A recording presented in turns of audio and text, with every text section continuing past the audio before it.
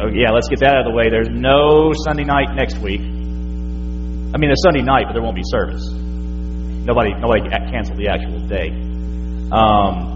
Thanks for laughing, JR. I appreciate it. The next Sunday, yeah, we're good. Okay, just yeah. Oh, yeah. Well, we won't be doing Galatians. Yeah, that's what I wanted to tell you. We won't be doing Galatians for 4 weeks because Memorial Day next Sunday we won't have service. The next 2 Sundays I'll be gone. 1 week for vacation, 1 week for the annual meeting of the Southern Baptist Convention in Phoenix. So I'll be gone those 2 Sundays. Andy is filling in both of those Sunday nights. Andy Buckley will be filling in those Sunday nights. And then the 18th of June begins Bible school. And the next Sunday night, so it's going to be 5 weeks, the next Sunday night is our Bible school musical. The kids will present the Bible school musical. So after tonight, this is a horrible place to split it. After tonight, we'll come back to Galatians in July. That's what it works out to. Yes, right. You can study up. Is that right? That's the next, July. So you have plenty of time to prepare, and any one of you will be able to teach it by July. All right. So we're going to be looking at 11 through 14 tonight, and like I said, it's really a horrible place to split. But there was just no way to get through all of it tonight. I didn't think. Now I may be wrong, and if I am wrong, we may go ahead and try to work through it. I won't have slides for you, but I have notes prepared, so we can work through that and get to at least a better stopping point, hopefully. All right, 11 through 14. Let's read that first.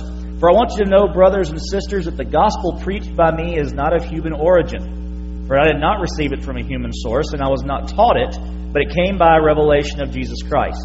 For you have heard about my former way of life in Judaism. I intensely persecuted God's church and tried to destroy it. I advanced in Judaism beyond many contemporaries among my people because I was extremely zealous for the traditions of my ancestors. Let's go ahead and read through 17 just in case. But when God, who from my mother's womb set me apart and called me by His grace, was pleased to reveal His Son in me so that I could preach Him among the Gentiles, I did not immediately consult with anyone. I did not go up to Jerusalem to those who had become apostles before me. Instead, I went to Arabia and came back to Damascus. And then the next section talks about, you'll see if you read on a little bit, 3 years later, and then verse 21 afterward, and then chapter 2, verse 1, then after 14 years. So you can see how he's breaking it up into time periods. One of the things I didn't mention about Galatians when I talked about the introduction is we don't know concretely what Paul was writing against. We don't have any letter from the church in Galatia to Paul saying, hey, what about this, what about that, and this is going on. We only base what we know of going on in Galatia on his letter. And when we read his letter, you see he's answering questions we haven't heard. So we're trying to figure out, well, what was the question asked based on his answer? Well, that's not always the easiest thing to do. For a very simple example would be if I wrote a letter to someone and all I said in the letter was the answer is 3. Well, now they may know exactly what I'm talking about because they knew the question. But if you just read the answer, you're wondering, okay, did they ask what 2 plus 1 was? Or did they ask how many little pigs there were? You get the same answer either way, but it tells you something about where they're coming from. That's what we have to do with Galatians. We see his answers, but we don't know the questions. We don't know the problem. So, because it's an extensive answer, it's 6 chapters, whatever it is, 7 chapters, 6, we can kind of put something together, but we still have to figure out, okay, what were they asking? So, based on what he is saying here, going back to what we discussed last week, or whenever the last time we met on Sunday night was, he talks about, I'm amazed you're so quickly turning from the gospel. Okay, clearly there's an issue. They are being taught something different from what he taught. But now he begins to defend his apostleship. Are they saying he's not a true apostle? Well, if that were the case, then his defense by saying, I never talked to the other disciples, the other apostles about the gospel, well, that wouldn't make sense. Paul, we want your bona fides. What are your credentials for being an apostle? Well, I spent all this time with the disciples. I mean, they confirmed my apostleship. That's not what he said. He's actually saying, look, I never met them. I mean, I did, and he goes on to explain it, but I never received anything from them. They didn't teach me the gospel. So he's not trying to defend his status as one of the 12, or now one of the 13, if he included himself. He's defending something else. It's pretty clear he is defending the gospel that he preached to them. And he's telling them what we're going to see as we move through the rest of, well, all the way through 2:14. He's telling them the gospel that I shared with you was the same gospel that the disciples preach. But the proof is in the fact that though they're the same, even though that they're same, I didn't learn it from them. I didn't get it from them. I got it, as we're going to get to the end here, by revelation. And he's also going to be pointing out, as we move through the letter, we also see that he is defending the, how do I put this? I don't want to say replacement. He's defending the fact that you don't need to follow the Jewish law in order to be a Christian. And he is actually going to, and this is why he talks about his little confrontation with Peter later on. He actually has to tell Peter, nope, you are putting the law before the gospel. I preached a gospel that supersedes the law, that doesn't put the law before the gospel. Is that you don't need the law before you have the gospel, and that came directly from Jesus. So that's what he's defending, best we can tell. Again, we don't know the question that's being asked. We only have his answers. We only have his reply to it. And so as we move through, he is defending his apostleship, but not the way we would expect it. And he's defending his use of the gospel, his explanation of the gospel. The gospel takes the place of the law, because that's what the Judaizers are going to tell them. And even that term Judaizer that we use for the people who were the false teachers in Galatia, even that's not in here. That's not. We're not sure that that's exactly who it was. Again, we don't have their side of it.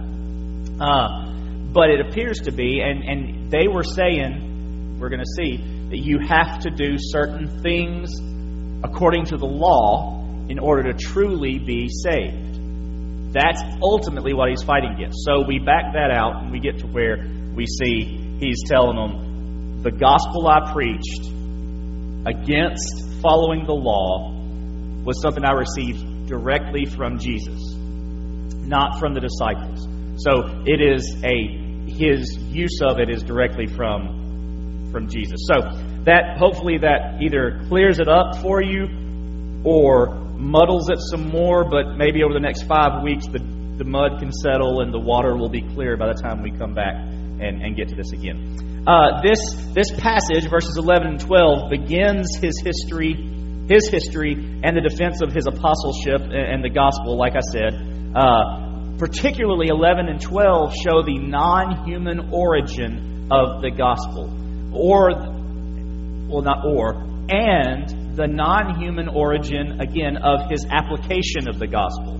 The application being, you don't have to be circumcised in order to be a believer. He's going to cover that real quickly in chapter 2 when he talks about Titus. That's one of the things the Judaizers were pushing, was for circumcision in order to be a Christian. And he's going to show 5 proofs through chapter 2, verse 14, 5 proofs that there was no human origin to this application of the gospel. So now that gives you a little more background. We can get into the passages here. For I want you to know, brothers, he says in verse 11, this word for know, it's more than just knowledge. It is knowledge. It's full, it's complete knowledge, but he's talking about confidence here. I want you to be certain. I want you to know this in such a way that you have faith in the statement. I want you to know that you can sit on these pews and they're not going to fall when you sit on them. Every one of y'all came in and sat down. You didn't give it a shake and a pat and, okay, all right, I can sit on it. No, you just sat down because you knew, you had confidence it would hold you. Paul says that's the kind of confidence Paul is talking about here. I want you to know. I want you to have confidence, brothers and sisters. I want you to be certain that the gospel preached by me is not of human origin. This is from the mouth of Jesus. Notice he uses the term brothers here. That some of your translations may say brothers and sisters. The word he used, he was obviously talking to women as well. It was an all-inclusive word. It is a familial term. It was a term of endearment. This is a family term. He's still concerned about them, but more importantly, remember what I said a few weeks back when I talked about the introduction. He's worried about them. He's amazed that they've turned so quickly, but there's hope. There's hope that they can come back. And we see at the end of Acts that they did. We see the Galatians included being praised for their faith long after. So they are still in the fold. It's really a pretty stark contrast to how he began the letter in verse 6, and then I told you later on when he says in chapter 3 verse 1, my dear idiots. I mean, he's going back and forth. He's lovingly scolding, and he's very harsh in his scolding, but they have not left the family. They've not left the fold. He's making it clear, y'all, I love you, that you are still a part of the family, but we've got some issues. And there's a very real danger of completely turning away from the true gospel. And he wants to make sure they're not there yet. So he says, I want you to know that brothers, that this gospel preached by me was not of human origin. It was not based on a human point of view or according to man. He's really just repeating what he said in verse 1 about himself when he said, Paul, an apostle, not from men or by man. He's saying the same thing. This gospel is above humanity. This gospel, and again, this application of the gospel. And you can understand, I think we can understand, where the Judaizers or any Jewish group was coming from when they would say, yes, we believe the gospel, but we've always had to do these things to get right with God. So why isn't it the case that we do all these things and add Jesus? I mean, it makes logical sense to them, especially when you consider Jesus as God's Son. He followed the laws. He was at the temple every week. He did all the festivals, all the feasts. So you would think, okay, well, sure, it makes sense that we would do it this way. It would have to be taught to them. No, you don't have to do these things in order to receive the gospel. The gospel is above humanity. The gospel is above anything you can do. You could work out to get to be saved. It's beyond that. And Paul is not arguing for a different gospel from what the disciples taught. Remember, I talked about it's a different application, and it's not even really a different application. It's an application that had not come up yet. The Galatians were primarily Gentile.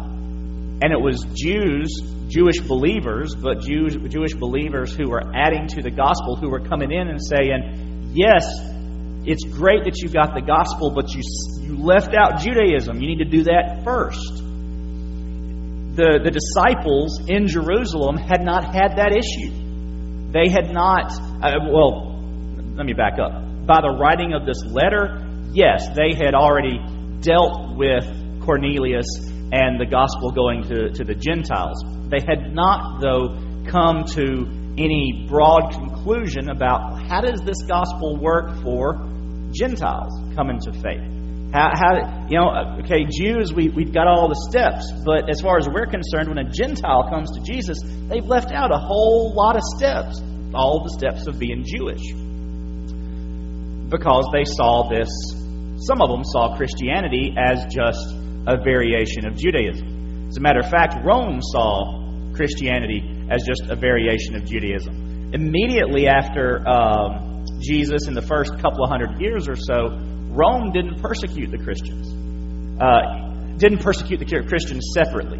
They persecuted them as a part of the Jews. Because to them, it was just another group of Jews. They're Jews that believed that a little differently. In the Jewish groups, you had the Sadducees, and you had the Pharisees, and you had the Essenes, and you had the Christians. That was the way they looked at it. Well, over the years, they realized, hold on, this is a different group.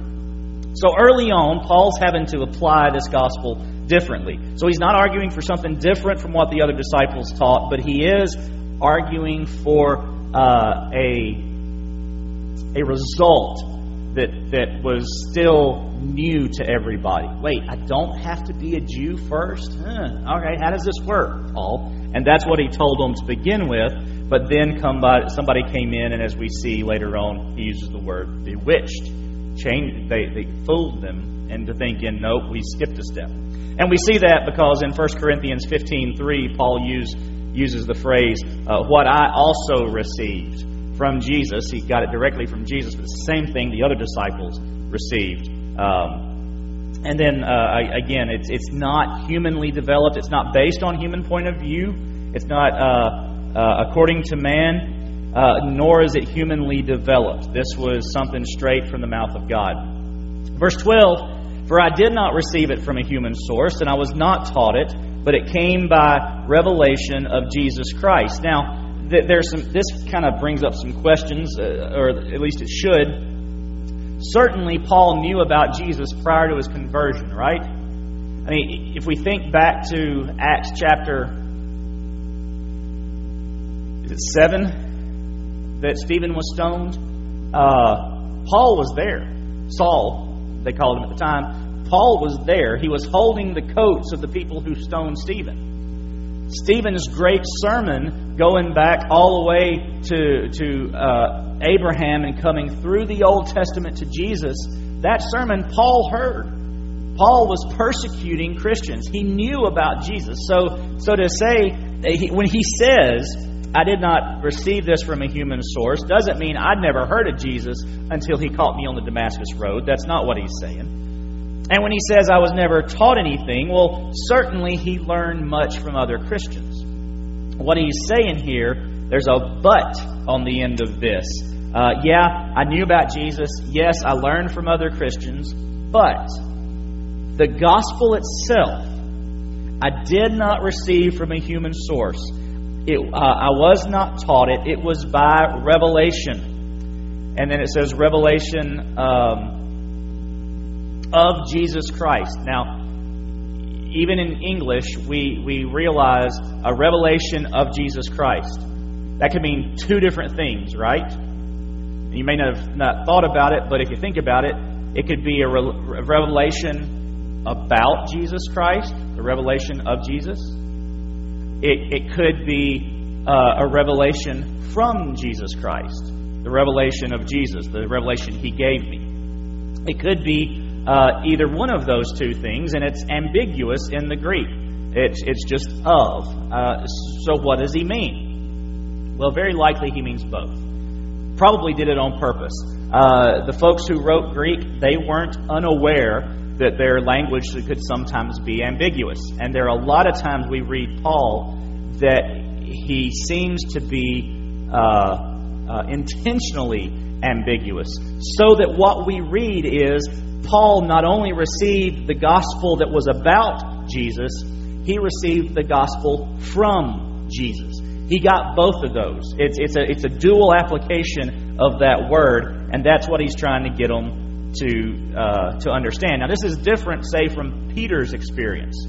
Peter knew Jesus for 3 years before he truly understood the gospel, before he had the Holy Spirit, before he saw the outworking of the gospel, before he saw it spread through Jerusalem and then to Antioch and on across the world as they sent out missionaries from there. But Paul did not have that relationship. Paul didn't have the 3 years of teaching prior to the crucifixion, prior to the full understanding and the full development of the gospel, because the gospel wasn't fully developed, wasn't fully realized until Jesus died on the cross and then rose 3 days later. At that point, the gospel was fully formed, for lack of a better term, and then could be fully understood when the Holy Spirit came. Peter had that training. Paul didn't. So that's what he's letting them know, that look, I didn't have all that, and that in reality, only God reveals the truth of the gospel anyway. That's another point that he's making here in verse 12. I didn't receive it from a human source, and I was not taught it, but it came by revelation of Jesus Christ. Only God reveals the gospel. As I said this morning during the invitation, we only come to faith in Christ because the Holy Spirit draws us. If it is up to us, we will never come to Jesus. We'll never do it because the Holy Spirit must draw us. Now, I believe the Holy Spirit at some point draws everyone.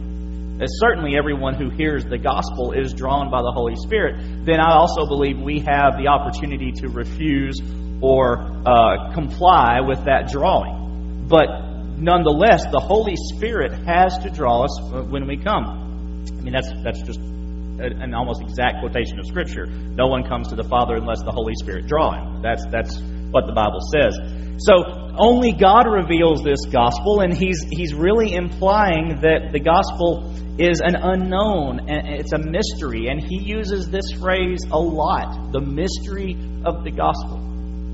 And it's not a mystery in that we can't understand it enough to respond to it.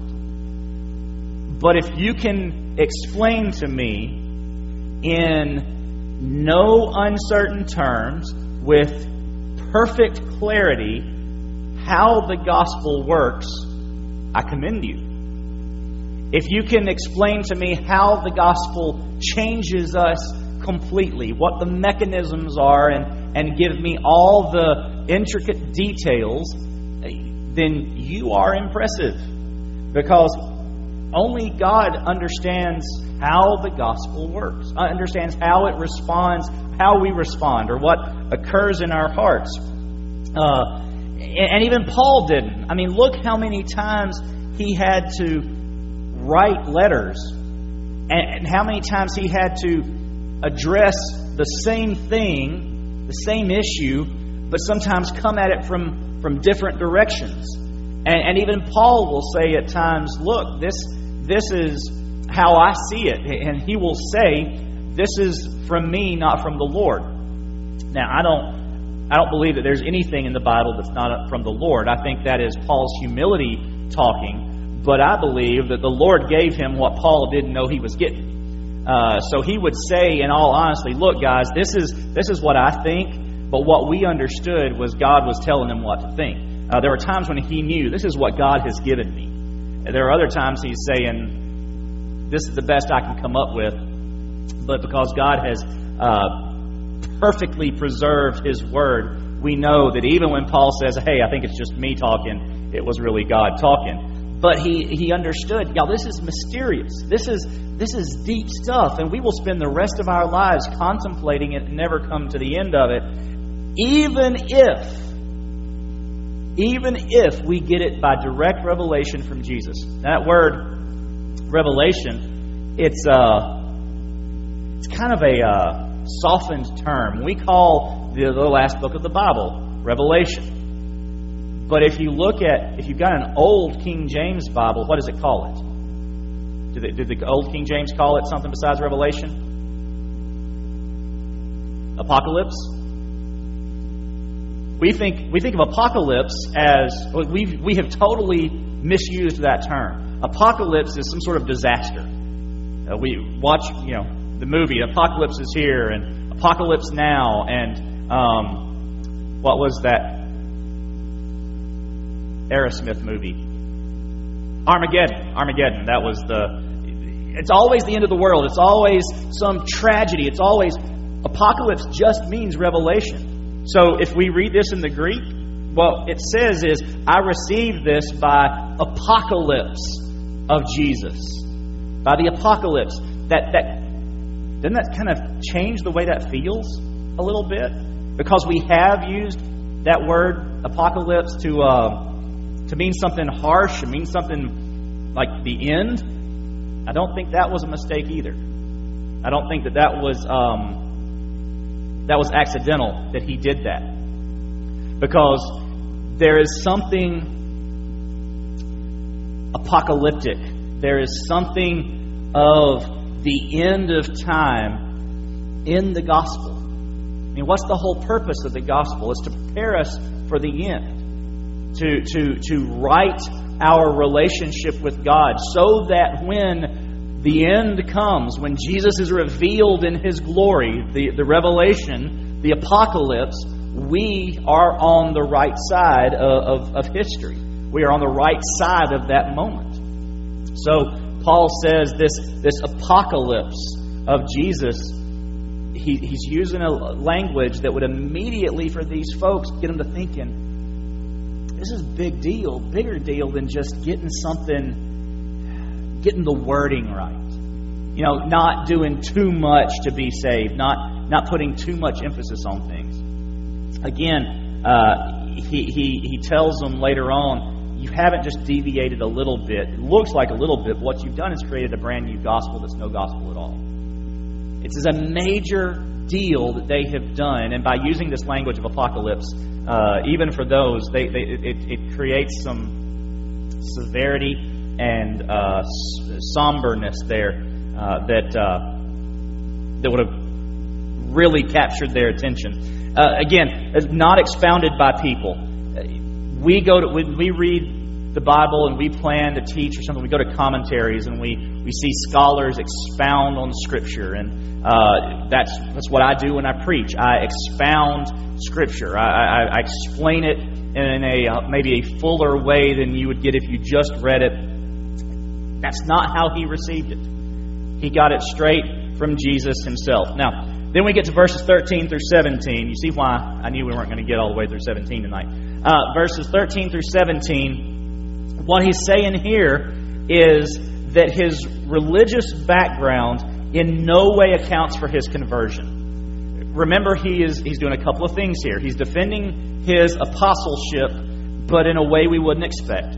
He's also saying that he's distancing the gospel from Judaism. So he's making sure they understand, because they're wanting to mix them, right? They're mixing Judaism and the gospel. And he's saying, no, don't do that. So much so that he's going to point out that everything I was as a Jew is completely unrelated, not completely, but it does not account for what I am now as a Christian. I didn't need any of that to be where I am as a Christian. That's the point he's making. So this affects we would never say this, my dear Baptist brethren, but often in history, we Baptists particularly, and we're not the only ones, but that's the only ones I'm familiar with, have expected, if not stated outright, that we would love for people to come and be saved, provided they clean up their life first. Now, we would never say that out loud in those words, but we would make very clear, if you look like that, live like that, act like that, you can't come here until you get that cleaned up. Then we'll be more than happy for you to come hear the gospel. That's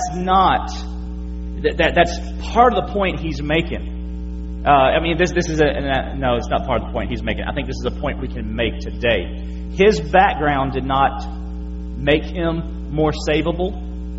As a matter of fact, his background condemned him as surely to hell as any of the most rampant pagan or devout atheists' lifestyle would condemn them to hell. He is clear, look, I am not more Christian or a better Christian because of what I was.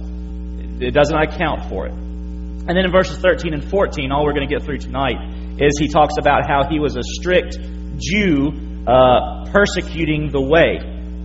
Now, the way was the early descriptor for Christianity. That was what they called it. Even in the first part of Acts, you will see in most Bibles, the way will be capitalized. They didn't call themselves Christians. They called themselves people of the way. Primarily from where Jesus said, I am the way, the truth, and the life. And they would say things like, there's only one way to heaven, that sort of thing. So it was called the way. In verse 13, he says, for you have heard about my former way of life in Judaism. I intensely persecuted God's church and tried to destroy it. He's not bragging. Some people brag about their previous lifestyle before they came to Christ. They're almost prouder of how bad they were, almost prouder of how bad they were than how good they are now. And there's a good, and I don't want to sound too harsh here. There's a good reason to show what God can do, what Jesus can do in the life of somebody, how far He can bring them. But I've been to enough youth camps, and I've been to enough, particularly youth camps and youth conferences, but it happens at adult conferences too, where you walk away going, man, they sure were proud of everything they did before they were a Christian. There was not the humility and shame you would expect. Give your testimony. Tell as much as God wants, but let's understand. Let's be clear by looking at you and hearing you. That was not good. And so he's not bragging about these things as some people do. He actually considered himself the least of the apostles because of his persecution. Think about Paul and all that he did, more influential, I would say, than any of the other 12, just based on extant writings anyway. And he says, guys, I'm the least of it because I persecuted the church. He wasn't saying, look, he was sometimes, but he didn't say, look how wonderful my Christianity is and how good I am and how qualified I am to be an apostle because I look what I did to the church. Look how far Jesus saved me. He said the exact opposite. I am the least. I am the worst. You don't look up to me at all in that sense because these guys, Peter, James, John, the rest of them, they never persecuted the church. They were always faithful. I was unfaithful. And that's what he's, so we don't read in this as him bragging about how bad he was. And this persecuting the church, I tried to destroy the church. Literally, that's translated that he was saved from tearing down the church. That was his goal, to bring it down. And he also says he persecuted God's church. This phrase, God's church, kind of throws us back to the Old Testament, this community of God. Some of the things that I talked about on Sunday mornings when we were going through the Old Testament and seeing the called out people in the Old Testament. Always a community, and that's what he's talking about. What's interesting, though, is this community is what Paul thought he was protecting. He thought he was doing God's business by persecuting the way, persecuting the church. He thought he was protecting God by persecuting Christians. He actually had good motives in his mind. I'm protecting. We're going to talk about that in just a minute. Why he thought that? Why he would have thought that? He said, in verse 14, I advanced in Judaism beyond many contemporaries among my people because I was extremely zealous for the traditions of our ancestors.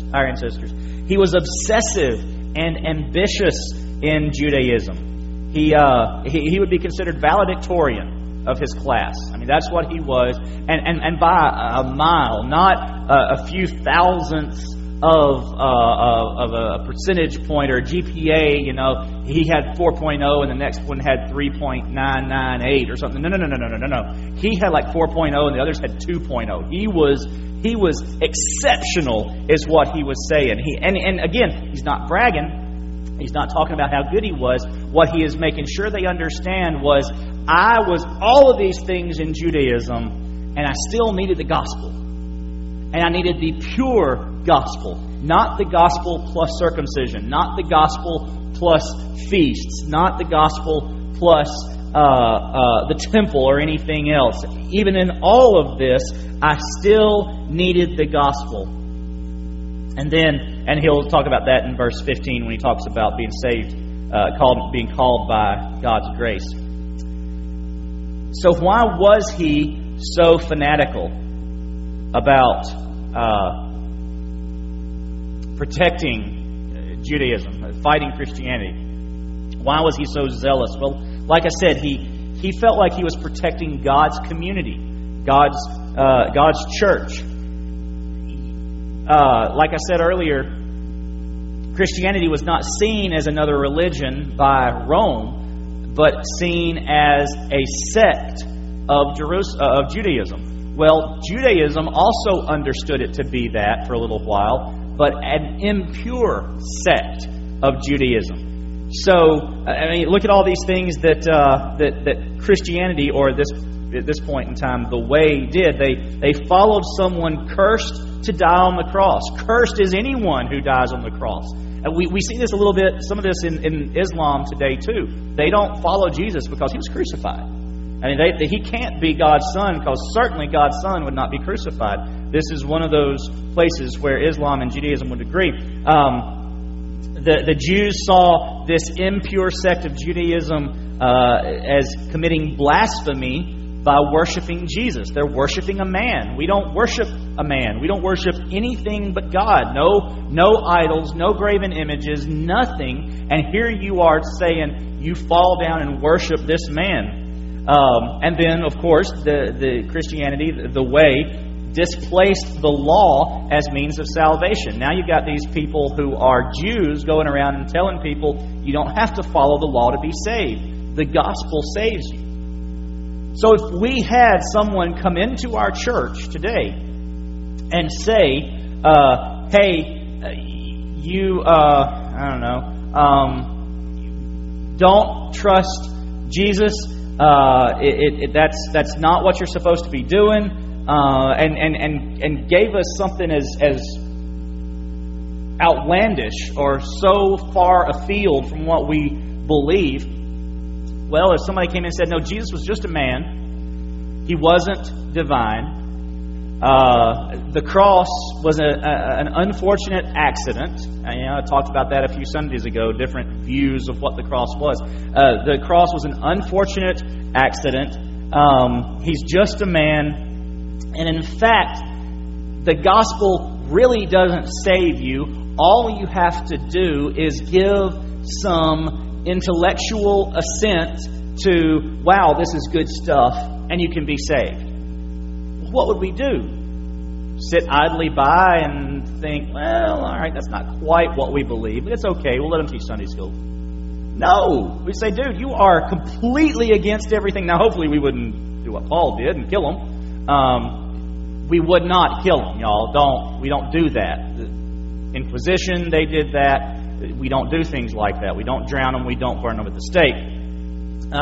That's not what happens. But we'd stop the teaching. No, you're not going to teach those things in here. That's in no way what we believe. Well, that's what was happening to Judaism. This group comes up and totally turns over everything that they have. That was the Pharisees' problem with Jesus to begin with. That's why they wanted to kill him. Look, you're teaching things we don't believe, Jesus.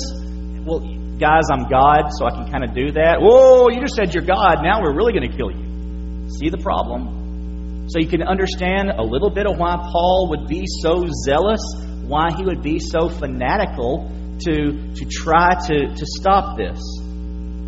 And then if you go back a little bit in history, this is only in the 40-something AD, 42, 43, 47, something along in there, AD, that Paul wrote Galatians. He was persecuting almost immediately after the crucifixion. So 34, 35 AD, he begins his persecution, maybe even a little before that. You go back in history, you know that there's stuff that happened between Malachi and Matthew, right? About 400 years between the Old Testament and the New Testament. We don't have any books. Not Scripture, but we do have books. Maccabees are some of the first, second, I think, third, and fourth Maccabees, and you can read all about the history. The Greeks coming in, taking over Jerusalem or Israel. The age of the Maccabees, and there was a guy, Antiochus Epiphanes, who sacrificed a pig on the altar at the temple. Did y'all know that? Some of you probably did. I mean, completely desecrated the Jewish faith. He did everything he could to if it was unclean, he did it. And he was determined to do as much as possible. That was just a couple of hundred years before Paul. And the Jews swore after that, never again. That will not happen again. And in 70 AD, we get a revolt that ends up having the temple torn down because they revolt against Rome. They're tired of it. They're tired of the desecration of their faith.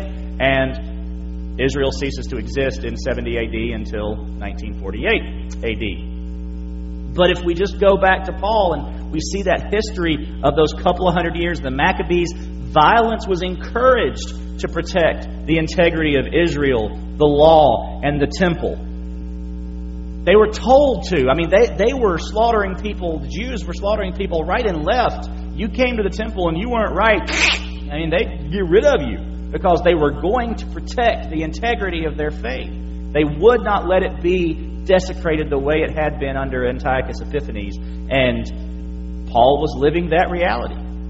Here's this group, here's this sect that is trying to take over Judaism again. We are not going to let it happen. And this was no thug or mafia type doing it or for fun or feeling bad about how he was doing it. He was proud of it. Paul was proud of what he did because he was protecting the faith. This was on his pre-conversion resume. And he does this a couple of times throughout the New Testament, saying, look, I was zealous for this. This is what I did. You could not get more Jewish than me, is what he's saying. And then he ends that with, but I needed the gospel. I did everything and more a good Jew would be expected to do. And none of that contributed to my salvation. My church membership, what I wore, what I did, who I defended, who I didn't defend, none of that added to my salvation. None of that was necessary, a necessary part of the gospel in order to see me saved, which is the point he's making to the Judaizers. Y'all are adding things to the gospel. You're bewitching, you're allowing yourselves to be bewitched by these people that are adding to the gospel. I had it all, folks, and none of that was part of the gospel. None of that helped me be saved. That's the point he's going to be making now for a while, basically the whole book. But he's setting it up by his own life. And that's where we have to end. And he continues 15, 16, 17 to talk about his conversion a little bit more. But we don't have time to get into that tonight. All right. Questions or comments on that?